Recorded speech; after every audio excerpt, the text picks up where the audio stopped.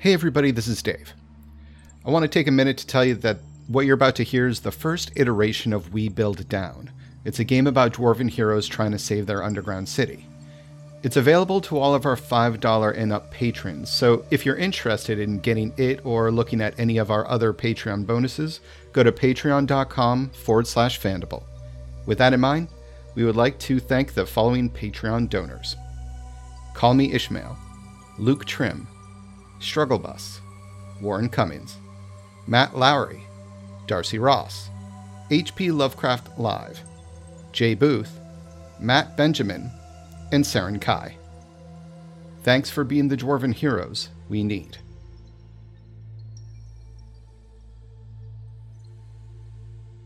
Hello, ladies and gentlemen. Welcome to Fandible.com, actual play podcast. I am Dave, and I am bringing you once again into the realm of Shadowrun.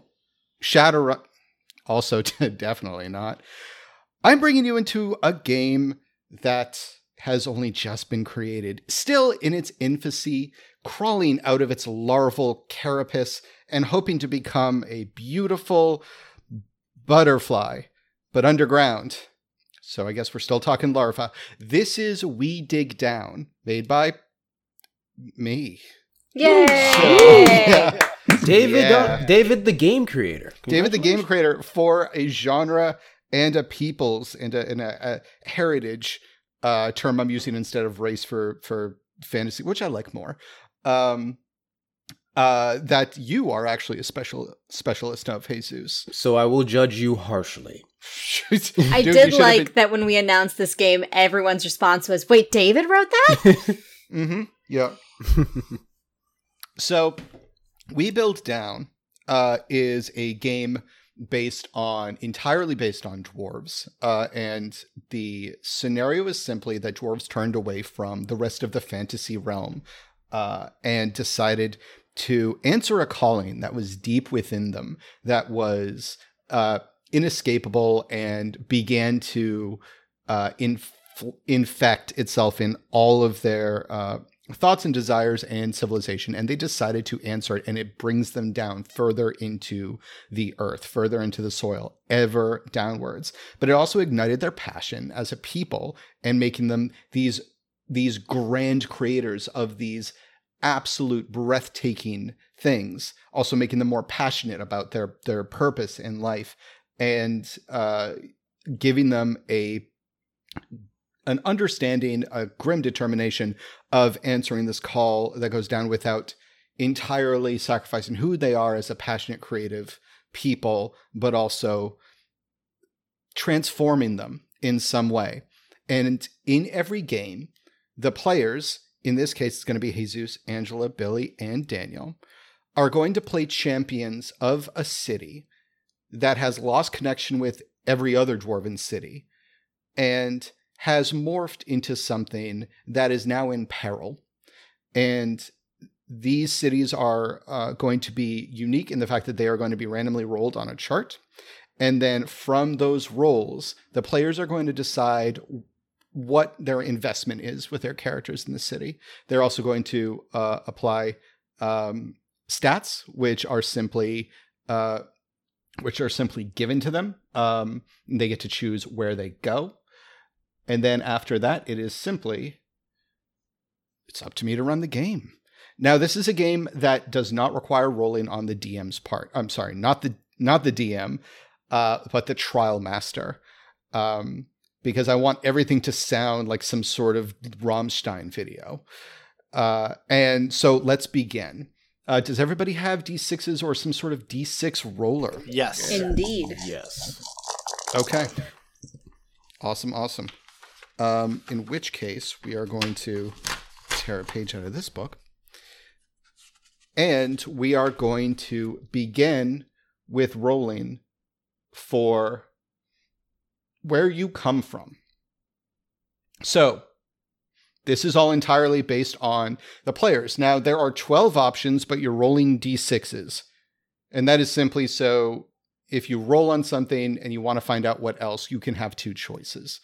I didn't want to be grim and just boom, D6, that is what you get. or D12, that's what you get. So you get 2 choices. Who wants to roll for building the sunken city, the place that you love, or at least are trying to save? Your relation with the city is entirely up to you. I'll roll for it. Cool. All right. So it's 2d12? 2d6. 2d6, I mean, sorry. That is 9. Okay. So what is the first dice? Oh, sorry. 6 and 3. Okay, so either your city feeds on a fuel of grim origin, and the second die brings it up to 9, you said, Jesus? Mm-hmm. Or it is running out of air. Feeds on a fuel of grim origin. Feeds on a fuel of grim origin. Yeah, I mean those are both good, but yeah. I mean, I like the air, and I like them both. I don't know if I would what I would have chosen. Mm-hmm. All right, grim origin. I feel like fuel of grim origin and is running out of air is unfortunately what we in the real world are doing right now. Boom, got him. Yeah, grim origin. Fuel grim origin.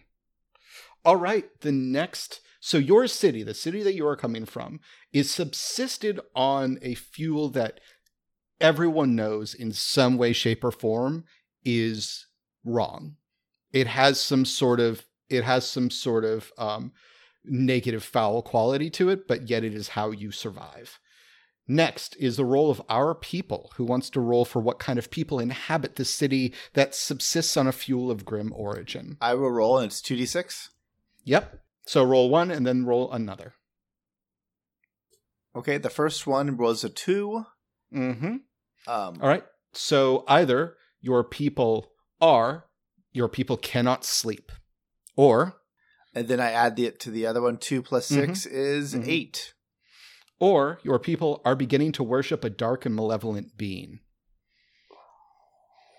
So one is literally the shortest sentence, I think, that's in there. And one is... I mean, if we have a really bad fuel source, I'm going to say we're starting to worship something dark. Love it. Nice. Okay. I love it. Love it. Nice. And Dan's like... I like cannot sleep better. I like cannot sleep. I mean, I really like the idea of not sleeping too, but... No, I like the idea of like whatever we're using as fuel is slowly corrupting us into worshippers of a dark something. We are using our sleep. That's why we can't. We all know that sleep is the most precious resource, says one of the 2 parents. Very indicative of 2020, where people are like, characters can't sleep. Please just let me rest, please. Give us something that's fantastical, David. This is supposed to be my pretendy fun times. Yeah, exactly. But yes, we worship a dark and malevolent being. So finally, you are rolling for your trial. And your trial is what is known to be in your way. It is what lingers, and it is what is threatening your people and your city. Who would like to roll for that? I'll roll it. All right, give me 2d6. And tell me the first one, and then add to the second one. The first one is 2. Okay. Oh my. I have a lot of tabs open that have nothing to do with this game. Not porn. Just looking up current events, which is why I wrote this game as sad as I did. All right. So a 2 is our trial either demands blood sacrifice, or I feel like if my therapist read this, he would be like, "Can we increase our sessions?" Or what's the second? Save the United States Postal Service. Oh my God, I would go through this entire trial if that was the outcome. Right. The other I rolled a 4, so that brings me up to 6. Ooh. Or so either our trial, your trial, demands blood sacrifice, or will slowly drain you. Which I feel like, depending on what definition of drain we have, could also answer the demands of blood sacrifice portion here. Mm-hmm. Mm-hmm. But I did not specify. What it drains you of and how. Sleep, right? I'm going to go with demands blood sacrifice. Nice. Okay. All right. So what we have so far is your city is of grim origin.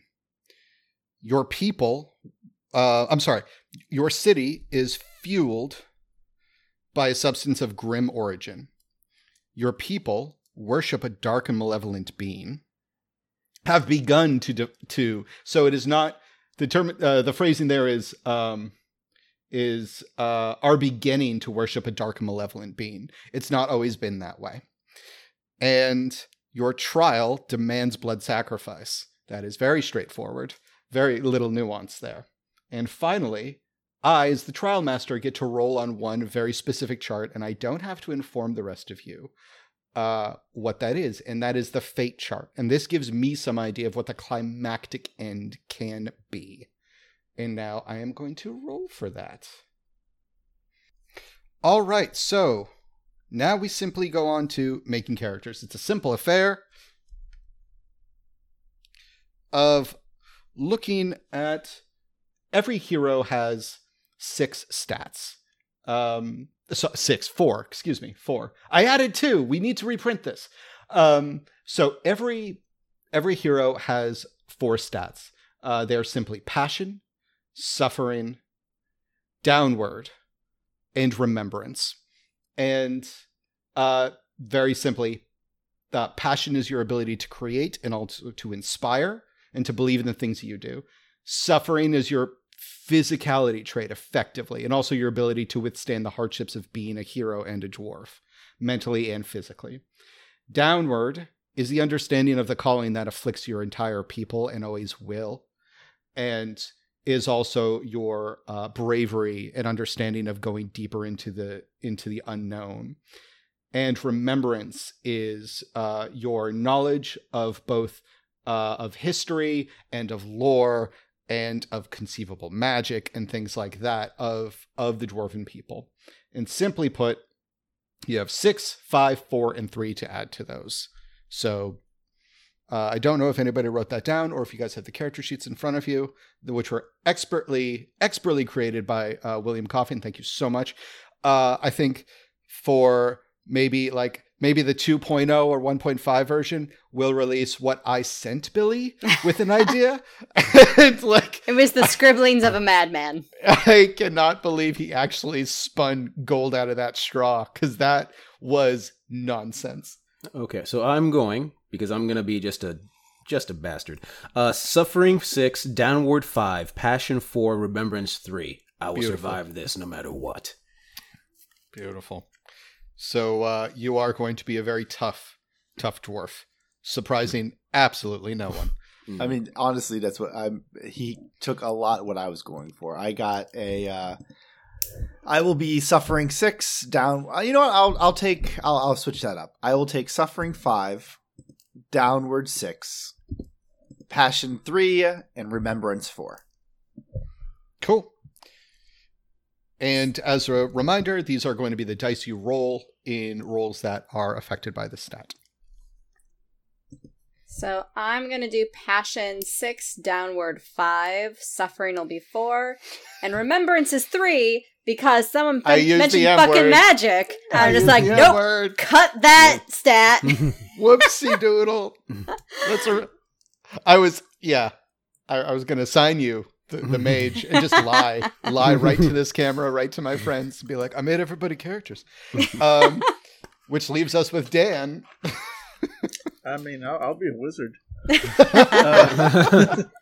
Whatever. It's the first time we're playing this game for the first time. Everybody play exactly what you want to play. Mm-hmm. So I like that. Like David has kind of like stepped on Jesus's niche here. It's like, I'm gonna make the dwarf game. It's like, watch it. I'm gonna make the most magical fucking game Fandible has ever seen. I'm sorry, Dan. Please go ahead. No, I love it. I'll take remembrance 6, downward 5, passion 4, suffering 3. I do enough suffering already. Okay. So as long as everybody has that written down, last thing we need to do, aside from naming, you'll notice that I didn't put that on this list of things to do, because why bother? That's the part y'all are going to skip. Everybody skips that. Is that artifacts of renown. Every dwarf Do y'all have the PDF by any chance? Right. Yeah, I can't. I Let me grab that can't one. get the PDF. Okay. In which case, I will just assign, since it'll be easier for everybody. I will just assign equipment. Now, equipment. Every player gets 2 pieces of equipment, and these things later on allow the dwarf to persevere and to endure the hardships of heroism and to move on, but they're always sacrificed in some meaningful way. And these are not simply items, these are things that greatly represent the pride of your city and of its craft and of its passion and its bravery. So starting with Jesus, because I wrote this exactly with you in mind, you have a battle axe that recites the entire lineage of the wielder in a low whisper, which is like probably the most metal thing I think I've ever written, and I can like go back to just running Shadowrun games. Love it. I could see you trying to hide, and it says, "By the way." In 2535, the Grand Clan fought against the dwarves of Iron. Shut the fuck up. It was pretty dope, though. Yeah, especially if it's like a whisper that like somebody who doesn't know how to whisper in a theater uses. Yep. And he was on a hill, and there was a light. Shut the Mark, Mark, you here? line. You know what your ancestors didn't do? Hide like you're doing, like a weakling. And then there's Grimdar the bitch. That's you. You also have a clockwork hummingbird that follows you anywhere you go. Nice. Billy, you have gloves made from a skin of a monster found in an underground lake, and a throwing axe that will not rest until it has struck its target. Angela, since you're the wizard, let me pull these up. You because of the day you've been having, you have a small hand-sized barrel that produces whatever drink the carrier desires. Nice. And you have, oh, this is good, prisoner's shackles made from iron that have the prisoner's name engraved on them. Cool. And finally, Dan, and this is not because it's your birthday, but you have a skull of an ancestor that constantly emits blue smoke. Yeah, I do. And you have a smoking pipe that gives its user a haunting baritone singing voice for exactly one song. Falling in my... And I said, hey, yeah. Oh my God, listeners, please, if there's a baritone dwarven quartet singing Four Non-Blondes, please leave it in the comments. All right, so that is it. We are done with characters. Simply put, everybody should have 6 dice. Those are the maximum amount of dice you will be naturally rolling, and some additional dice for when you use saga dice. And saga dice are simply a type of dice. It's an economy that you can use up to 6 dice, and they add to your roll. But unfortunately, I get evil dice called Doom Dice to use against you later on. I really just thought you called them evil dice. I thought you were gonna be I did call them evil dice because I was paging, and I was like moving the page, and I was like, they're evil. No, it's a synonym for evil. It's bad. It's bad. So you get naughty dice up to 6 just frisky bad dice. Yeah, so we so are there any questions about how the game can go from here? Let's rock. I mean, do we have to establish as a group what our source of our city is? Do we you can help. I'm going to describe a lot of it based on the rolls. Oh, okay. So you're going to craft like what? Cool. Exactly. I did not know what city you were going to be coming from until you made those rolls. Cool. I wasn't sure if we were like, okay, this is what it's spinach. Yep. Nope. But what you can do is just get an idea of what, first of all, names. I've got mine. Ha ha. Suck it all. Beautiful. And some sort of profession. You don't have to be, there's no such thing as hero in this game. There are simply those who take up the hero's call or are thrust upon it. But considering that all dwarves are passionate, have an idea of what you make.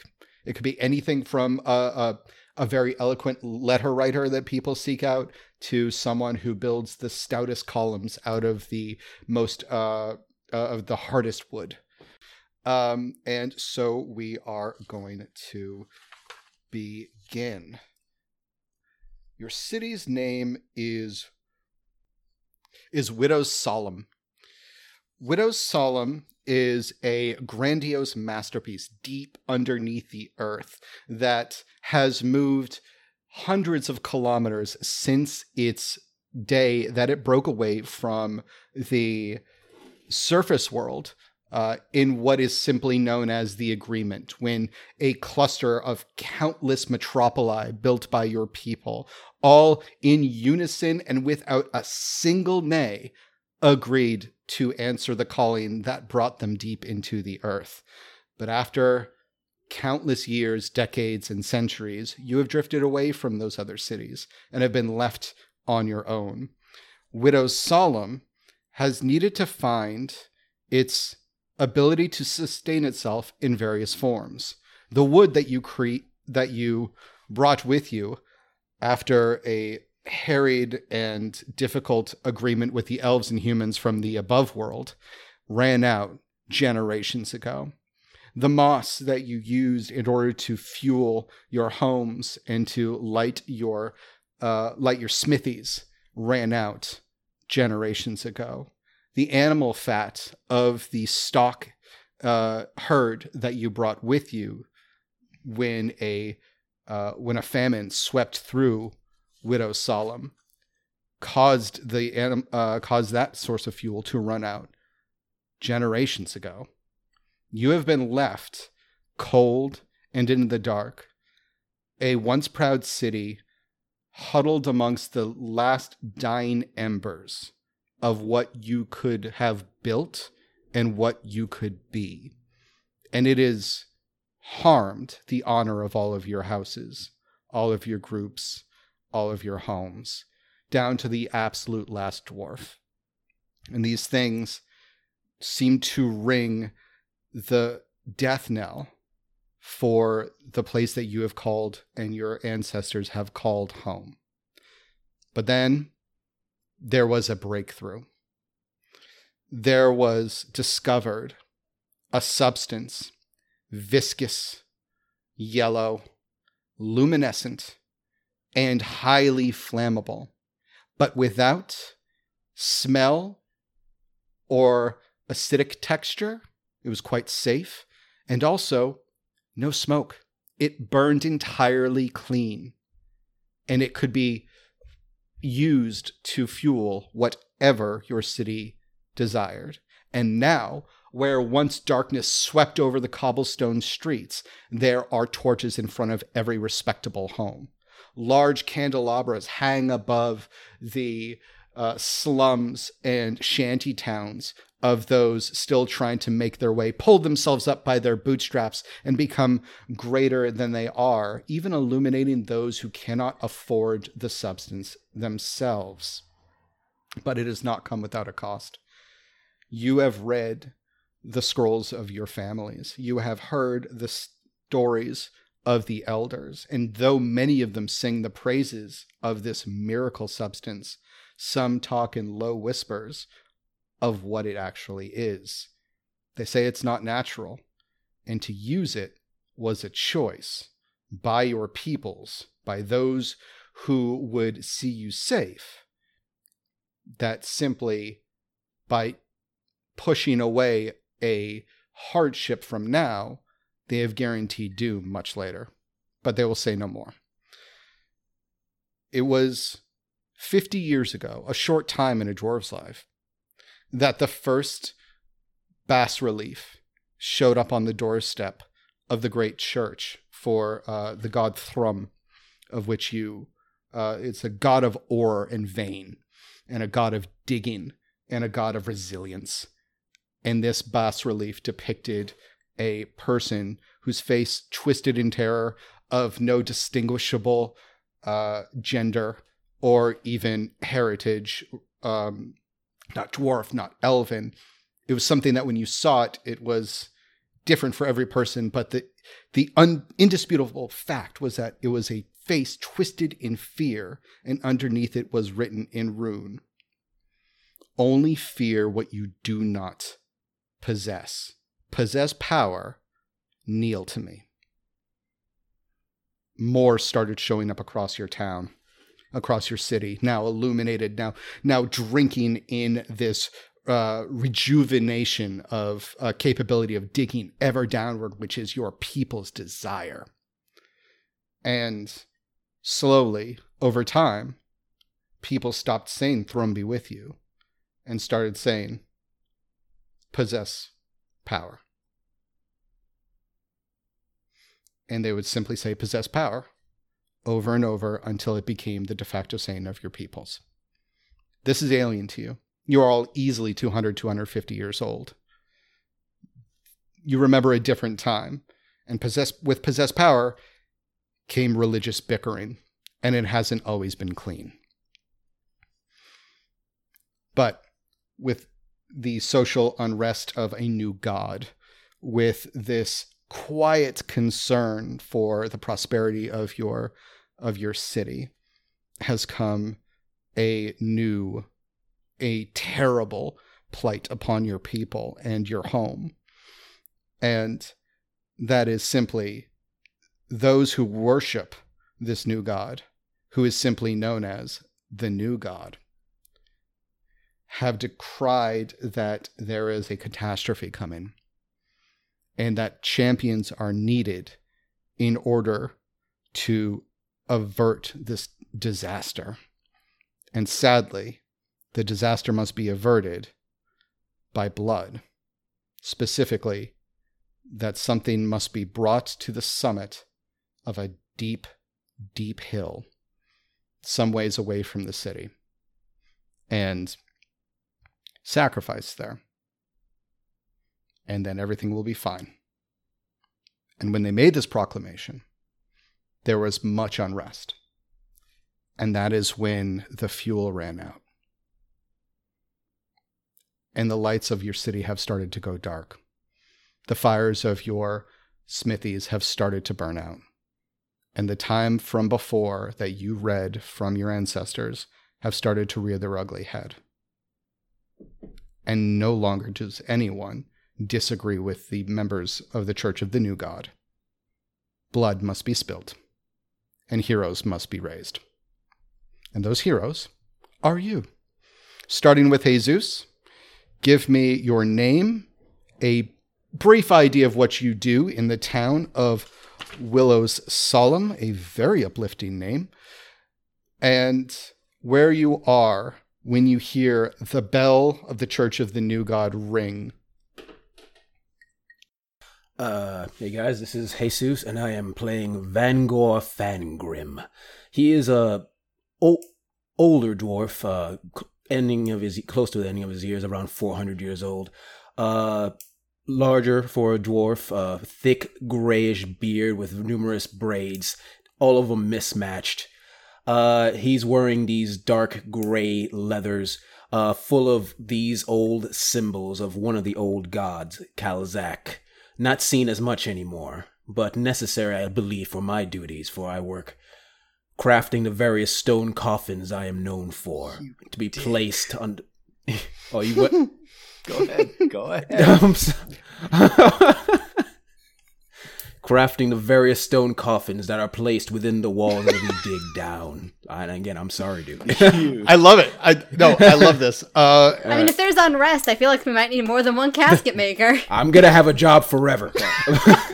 We're both playing the Undertaker. Yeah.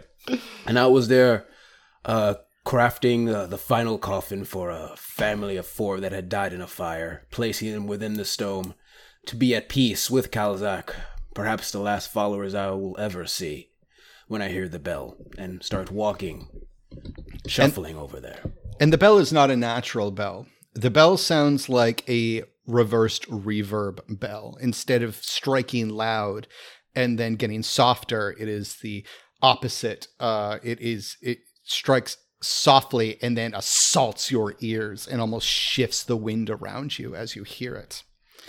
All right, thank you. So Vangor Fangrim, who worships Kalizak and is a coffin maker. All right, and Angela. Oh, I'm ready. Oh, you are? Yeah, I'm ready. Okay. Go ahead.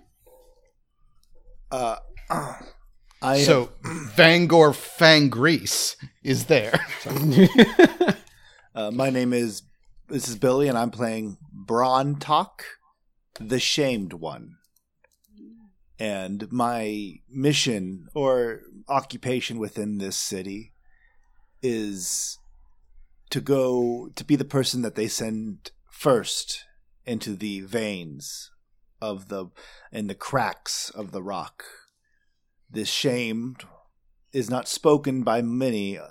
It's just known that I have committed a crime that means my life is forfeit and to be used for the city. So they send me deeper and deeper, but I keep on coming back, mapping those deep crevices and places that we can dig. And I hear the bell as I approach the gates of the city. A freshly rolled map clutched into my bloodied hands, my body filled with scrapes and wounds and dirt, worms digging deep into my scalp, but I keep on walking. And as I walk, people step aside, not looking at the shamed. Brontok, the shamed. Brontok, the shamed one, who's sent deep into the rock, and a slang for your term is known as a deep seeker, which is coincidentally also a very derogatory slur for another dwarf. So, thank you, Billy Brontok, the shamed one. Now, Angela, unless you want to wait for Dan to go. No, I can go. I'm ready. Hey everyone, this is Angela, and I am here leading into the day that I've had and the equipment that David gave me, and I am playing Lileni the Brewer. She comes from a long family line of brewers and ale masters, the people who, my family has seen unrest. My family has seen schisms among people. We have seen new gods come and go. But at the end of the day, everyone needs a drink. Everyone comes to the tavern. So where Lileni works, and certainly, there are other taverns, there are other brewers and ale masters in Widow's Solemn, but none of them have a barrel that will produce any drink that the bearer wants. So everyone knows that there's a little something special when you come to Lileni's, because once her mother passed, the name of the tavern became, Lileni inherited it herself, and so the tavern now bears her name.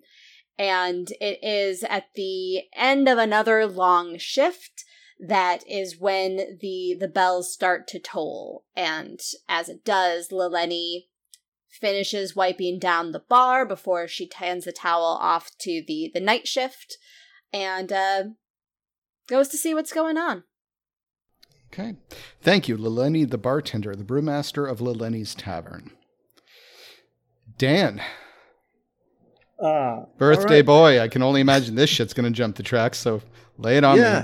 Yeah. So, camera, if you will, comes in a dark alleyway on the not the nicest side of town, and there is it's known as the Candelabra District. All the poor areas that can't afford their own streets emblazoned with their own torches. Yeah, well, there's a dark alley in there, and from the dark alley in the Candelabra and the Candelabra District. There's the sound of somebody getting the shit utterly kicked out of them.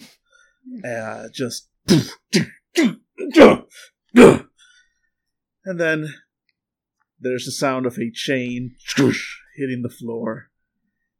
And a satisfied. And out from the alley walks a stout dwarf, gray of beard, about as wide as he is tall, and from a heavy chain swings a skull, from which the eye sockets constantly drifts a blue smoke, drifting up into the darkness of the caves above. Set around the skull itself are several jagged shards of diamond blades, and he just kind of swings it casually as blood drips from some of the blades. He is humming to himself in a deep baritone voice, a pipe clenched between his teeth, and what he's humming is an old hymn from the early church of what was the name of the god? Thrum. Thrum. Yeah, Thrum. Yeah. Thrum. So I'm gonna expand Thrum a little, if you allow it. Absolutely not. Yeah. No, this is a role-playing heavy game. Yes. So yeah. during Thrum, he was often known as the Diamond Heart. For the church taught that as we dig down, we dig closer to the heart of the world, a heart of diamond, the heart of Thrum. And so he's humming an old hymn to the Diamond Heart, and from his neck a chain swings with the mark of a priest of the Diamond Heart. Because, as you said, there's been a little bit of a conflict between the old faith and the new. And to put it lightly, it has been mostly bloody on behalf of the Church of the Old Gods, of the New God. And our good priest of the Diamond Heart, Murgid Magmato, is firmly on the side of, they want to fight, we'll bring it. Murgid Magmato? Murgid Magmato. As in magma toe.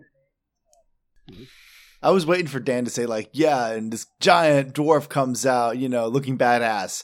And behind him, laying a trail of blood, is Murgid Magnet. Oh, God! Saying, come back here, you coward! Why did I have to peep and poo up at the same time? I didn't know that was possible. Can I borrow your pants? Oh, I did it again. Oh, God. Sorry. And that does amazing. Well, this is quite a predicament. And the Church of the New God. I should really keep my own notes. The Church of the New God bell sounds, and you can feel it in your bones. The god of Thrum, the Diamond Heart. And also on occasion, Kalazak would the Kalazak, the god of the sleeping and the deceased, they would have normal bells, and to create their bells would be this amazing thing to be bestowed upon a family or a union of blacksmiths. No one knows where the Church of the New God got their bell. And it rings and everyone starts. People literally stop what they are doing, pack their things into their bag, and if they cannot, they simply set them down and unroll over their stalls a scroll that simply says, "The bell rings." And it says, "Seize power." And everyone starts walking towards the center of the city, the center of Widow's Solemn. And you see there the grandiose doors made to look like countless skeletons piled one on top of another until the very precipice of the massive door that reaches 18 feet high seems to be reaching up for something. And it seems to be, when the doors are closed, they are reaching up for the bell itself. But when the doors are open, it casts a light from one of the illuminated from one of the wicked illuminations of the glowing candelabras, and it casts this wicked shadow over everyone, looking like they're being clawed apart by skeletal hands. And the doors are open, and everyone is beckoned inside. And inside, there is the mayor of the city, the eldest one, Grulak. Grulak, but the A has an umlaut, and no one knows why, but it's, he runs the place, so he'll do whatever the fuck he wants. Grulak is the mayor. Mayor is a term that you took with you from the top world, and it's stuck. And then next to him is simply the nameless one, and that is the head of the Church of the New God. Everyone collects inside, and Grulak says, "My people, we have all heard the stories. We have all heard the things that must be done. And we have lived through much worse. But this time requires more. Requires sacrifice and bravery. Now, as we all know, the light is dying in our city. The fuel is running dry. And we cannot subsist or survive without it. We will not die in the dark. I, as your mayor, will not allow it. With the assistance of the Nameless One, we have read the stones and the bones. And you notice that he flits his eyes a little when he says bones.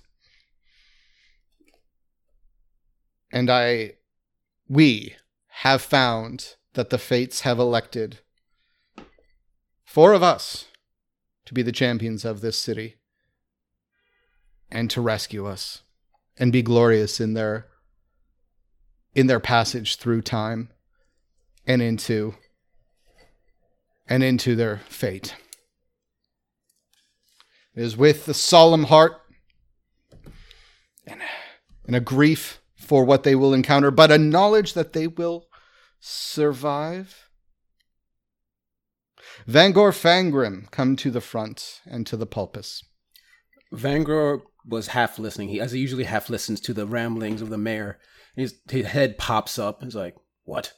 And your axe says, "Vangor Fangrim," and then starts reciting all of your lineage. I slowly stand up, putting my hand on my axe to shut it up again. And I start walking towards the front. "I am here." Good. Bronstack, the shamed one. Brontalk, excuse me. is already standing up. He already knew that this was going to be something that he was called upon, it seemed.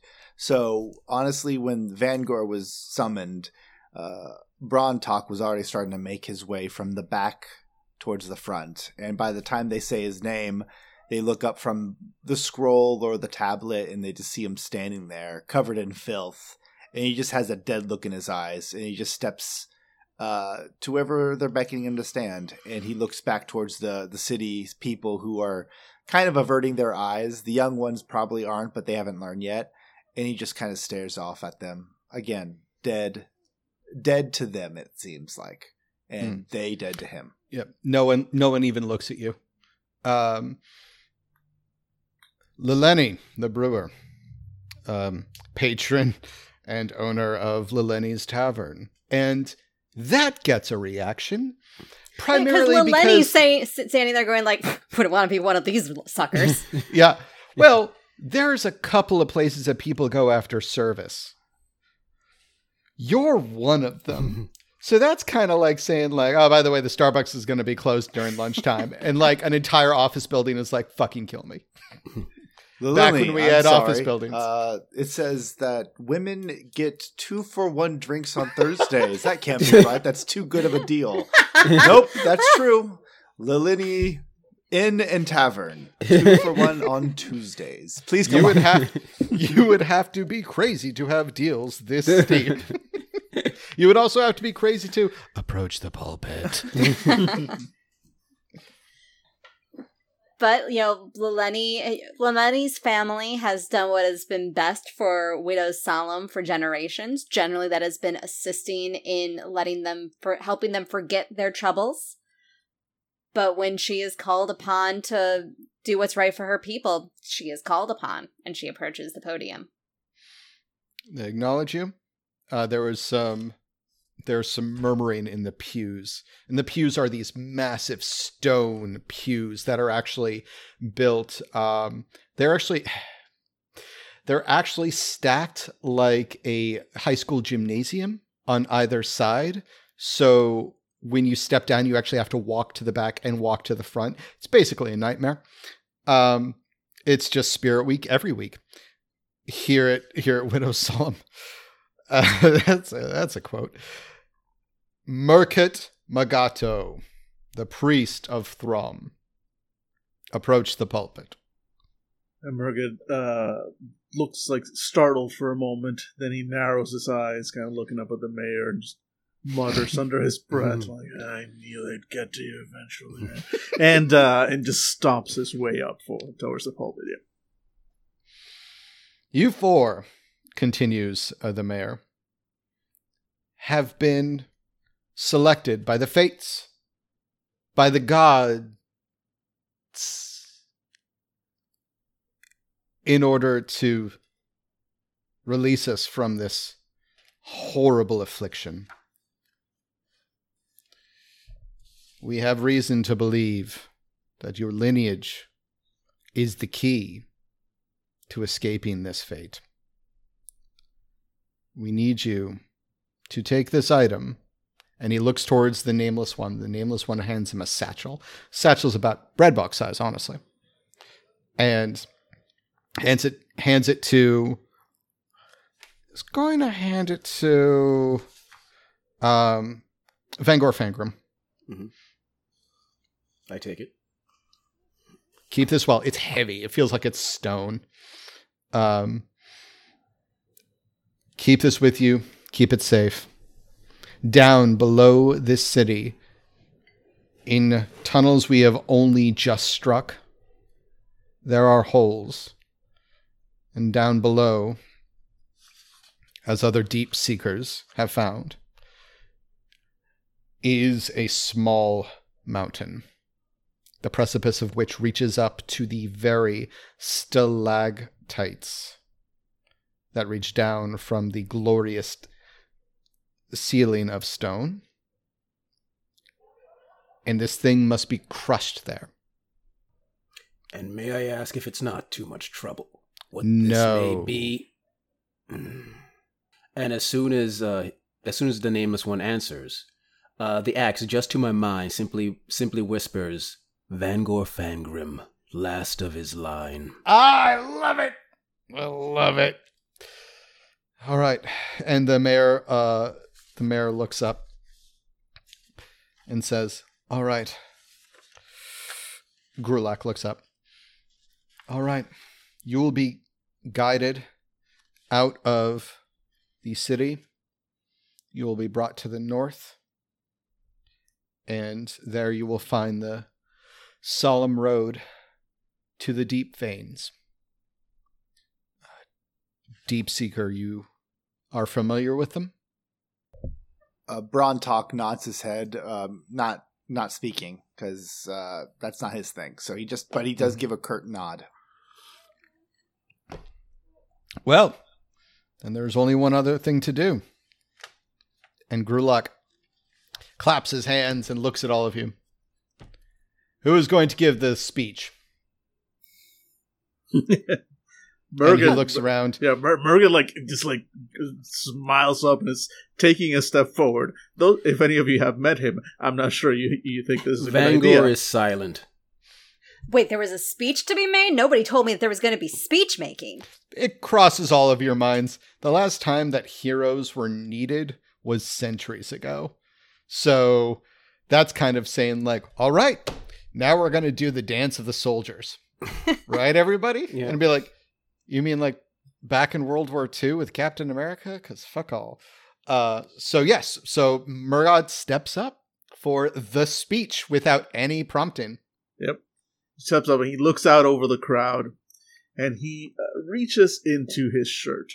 Because he had, when stepping inside, he had put away his holy symbol. He reaches into his shirt, pulls out the holy symbol of Thrum, lets it thump out on his chest. He goes, "Hey, so when we save this city and come back. I just want you all to look at this thing right here. Remember, whose God did that?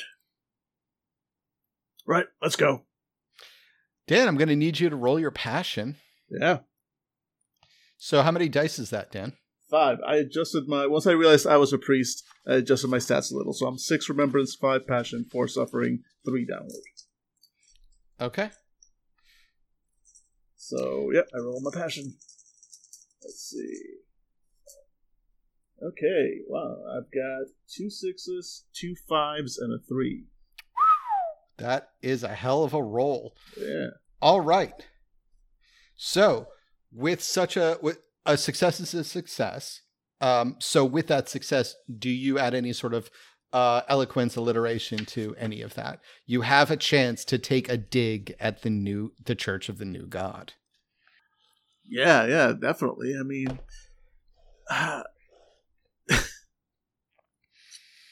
yeah, you go all like Baptist preacher for a second, like dab your head with a cloth.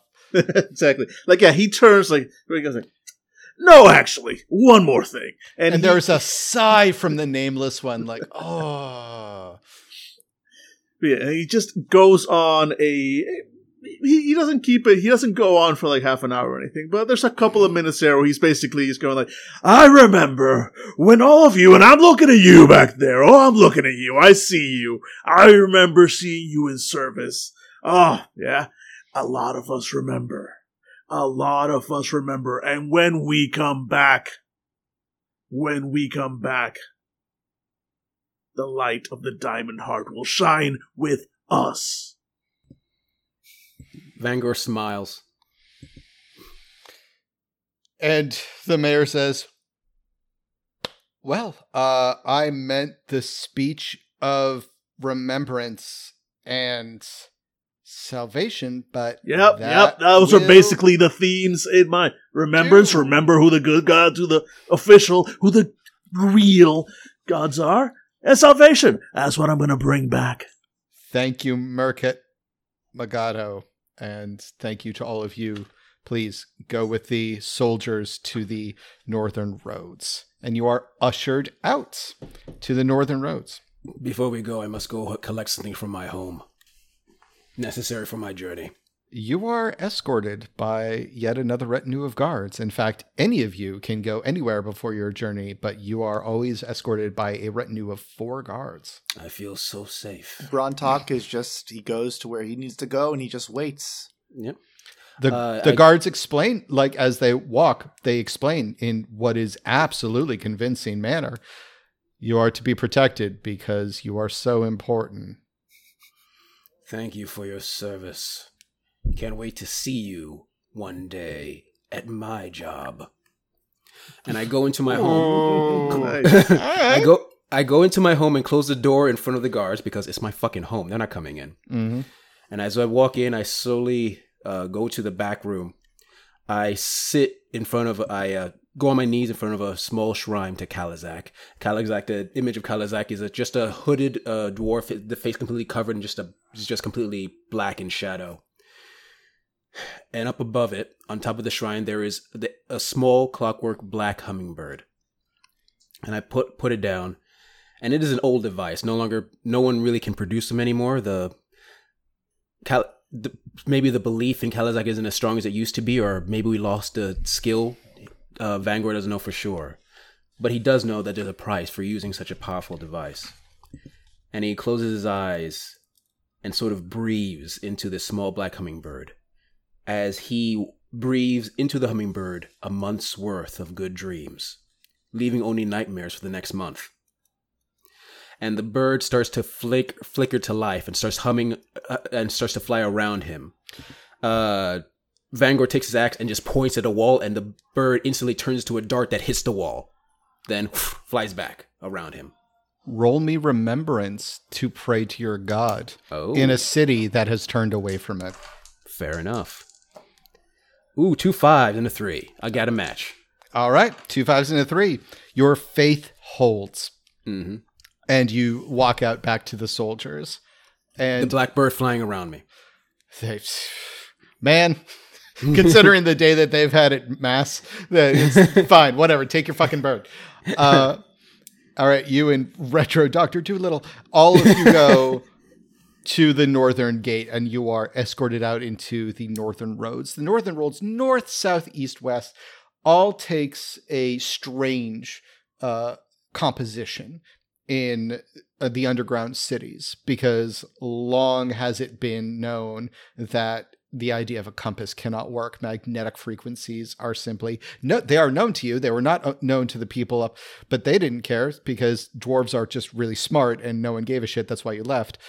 And but there's just too much magnetism all around. So every city applies north, east, west, south, and also it changes with the ruling class.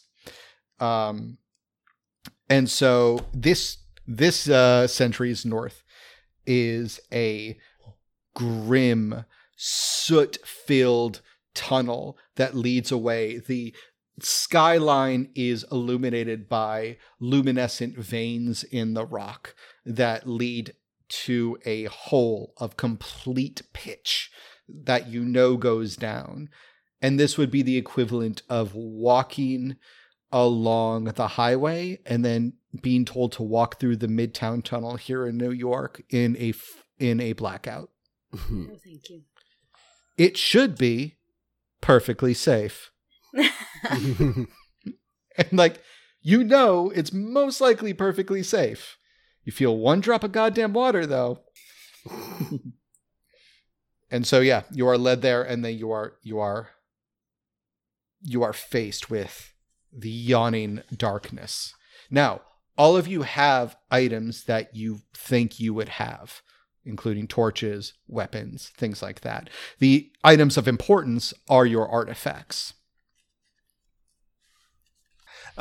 Bron Talk pulls off his pack. It's busted and torn fabric. He's probably had the same pack for decades.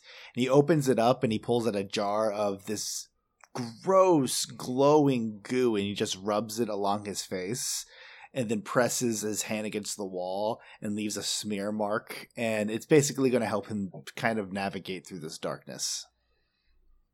All right. And he then turns towards the others and offers them the jar to see if they want to put this goo on it. And you think for a second this is the fuel that your city is known for, but it smells like death. Like, it is a heavy decay smell of it. I'm used to it. And Vangor grabs it. Vangor, you'd probably know what this is. This is the snails and slime that occasionally consumes our dead. Basically, he's figured out a way to basically use some of their properties to make a luminescent glow out of it. Clever. All right. So it's luminescent. It paints your faces. So it illuminates wherever you look, much like the you have seen illustrations of the old helmets that your ancestors and their ancestors would wear that would be lit by a flame and then a reflector to show where they were walking. Oh, simpler times. Now we use slug slime. And you very much notice, all of you, that while the soldiers had torches made of the fuel, none of them offered them to you. I offered the jar to Lilina to see if she wants to take it. I'm good, thanks. And then he's going to offer it and keep his gaze lowered a lot more towards the priest. And he kind of bows as he offers it to him. Yeah, Murga kind of wrinkles his nose a little, but then thank you. And just grabs a handful. And then Brontalk immediately corks what's remaining of the jar, stands up, throws his pack over his shoulder, and he's going to be marching into the darkness without a fear, or at least he's going to attempt to walk in that darkness to lead them without fear showing. I'm glad you said it is an attempt, because I am going to need a downward roll from whoever is being on point, and whoever is leading. Yes, that would be me. So I have a 6 in it. Mm-hmm. So my goal is I want to get matching numbers, and you want to avoid having half of ones, so 3 ones. Even if you have 3 ones, which would be matching, is actually considered a disastrous roll. Oh, not a problem. I got 2 6s, 2 4s, a 2, and a 5. Beautiful. You march downward, and the illumination is not a problem whatsoever as you head into the gloom. You march for what seems like roughly an hour at a good pace. Dwarves do not wind easily. They do not tire easily. And there is an entire cultural acknowledgement of the weight that people bear when they are heroes that nips at your heels when you start to slide backwards. Lileni's contribution to this loadout here is she has the songs of the people have been passed down through her family. So some of them have been bastardized into drinking songs, certainly. She would not claim that this is historically accurate, but still, singing as a group, it helps you keep up the pace. It takes your mind off of how long you've been walking, how hard this is, how dark it is. So that is her attempt to boost the morale and keep everyone strong as the weight of our mission is settling on us. So the marching song is a well-established thing in the real world and is fantastic. Just like the sea shanty. So you are all marching on, and as you do through the gloom and the grime of where the pickaxes fell and the stone was carved out, it becomes more and more crude as you go on. And though your voice, Lileni, is singular and ringing out occasionally with Vangor, Murgad, and Brontak chiming in when they know the chorus. Not Brontak. Yep. Sorry, not Brontak. With the other two. Occasionally when they know the chorus. Like when you sing a pop punk song and people are like, I remember that one. Dun, dun, dun. You notice Lileni, notice that you hear something else amongst your voice, a skittering sound. And you look and you notice that the luminescent veins of ore have long passed, and I need you to roll passion to either passion to maintain people's focus to moving, or downward in order to assess the threat. I want to keep us moving. Passion is my top stat, so let's see how this goes. I have, let's see, manage that. I got a pair of 6s, and also so I had 2 6s, a 3 and a 2, and then I have a pair of 1s. Do those, if they're not half, all right? So 1s are just you ignore them. You only have to worry about 1s when it is half. I just wanted to see if that pair counted in my favor. It does, but there's really only the necessity for 1 success right now. So you keep moving down and you hear a skittering and you move. Lileni sings louder. She's going to cover up the sound of that for everyone else. That startles everyone, but her enthusiasm for a drinking song is not a far-fetched thing for the woman who owns the tavern and is often drinking in the back of service. And you reach an end to the tunnel as it squeezes inward into a small sliver in the rock where all of you would know that means that is where tunneling has ended. And they have simply cracked open an area for someone to squeeze through and gauge what the severity of danger is on the other side. That is a common practice amongst your city. Dave, I established when I was coming back in the first scene that my character was coming back from a fresh vein that he had been mapping. Mm-hmm. Could this be that vein? This could absolutely. You remember when they stopped you from working, and you remember another dwarf taking a sledgehammer to the wall of stone and opening something that maybe a child could crawl through. And then calling it good and then fucking off because it's not going to be them through the hole, right?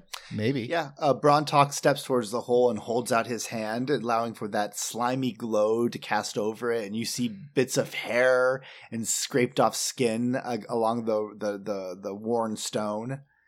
And then he reaches in deeper, feels around for a second, and then pulls out what seems to be some sort of like moss.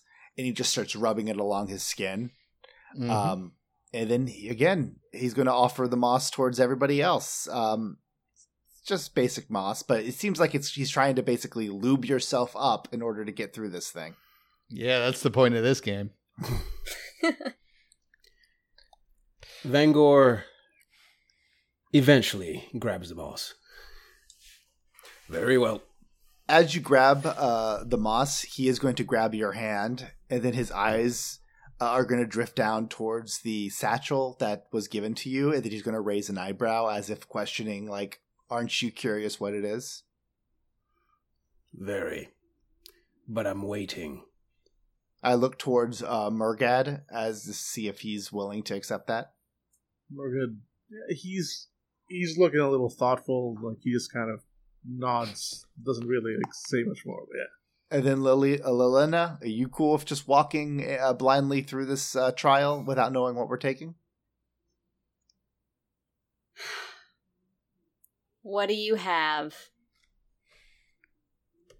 Well, I was going to wait till later. And there's as a string of white webbing wraps around Vangor, the closest, who was accepting the moss from Brontok, but in positioning has wiped it on and then turned his back to the open crack and started digging into his satchel, and it wraps around his back and pulls him, yanks him, and makes him fit into the hole, regardless of physicality.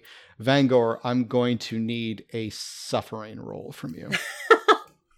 Yep, this is something I'm familiar with. I've got 2 matches. Yep, I got a match. Any ones? 2 matches, actually. Just 1-1. All right, cool. Yep. I am going to need a secondary suffering from you to see if you hold on to the object. Okay, I've got 3 1s. No, wait, that's a 2. Oh, thank God. My mind just went blank for a second. No, I got 1 match, but 2. I got 1 match. I can't botch in a David game. No, I can't. I won't be David. No, don't let me be David. No. All right, so you hold on to it with the 2 2s. Yep. And all of you see Vangor crack his shoulder. Both of his shoulders fold into his chest. His head is wrenched down, and his legs buckle in as he is origami folded into this small crevice. And he almost lets go of the package, but holds it tight. And Lileni, you're the last person that he locks eyes with, and he tries to say something before he is sucked through. Hey everybody, this is Dave from Fandible. Thank you very much for listening. If you want to hear more, go on over to fandible.com and listen to any one of our many podcasts. I'm sure we've got some sort of genre that we've recorded that will absolutely tickle your fancy. If you're interested in following us on Twitter, we're at Fandible. Same thing with Facebook. And if you want to throw some shillings our way, then take a look at the Fandible Patreon. With the money, we keep this crazy train going by paying for equipment, going to conventions so we can meet you lovely, lovely people, and for paying Johnny Law off so they stay off our backs. Thank you very much for listening, and something clever. Something clever. Nothing? No one wants to? I'm literally looking at 4 of my closest friends, and no one's... Thank you!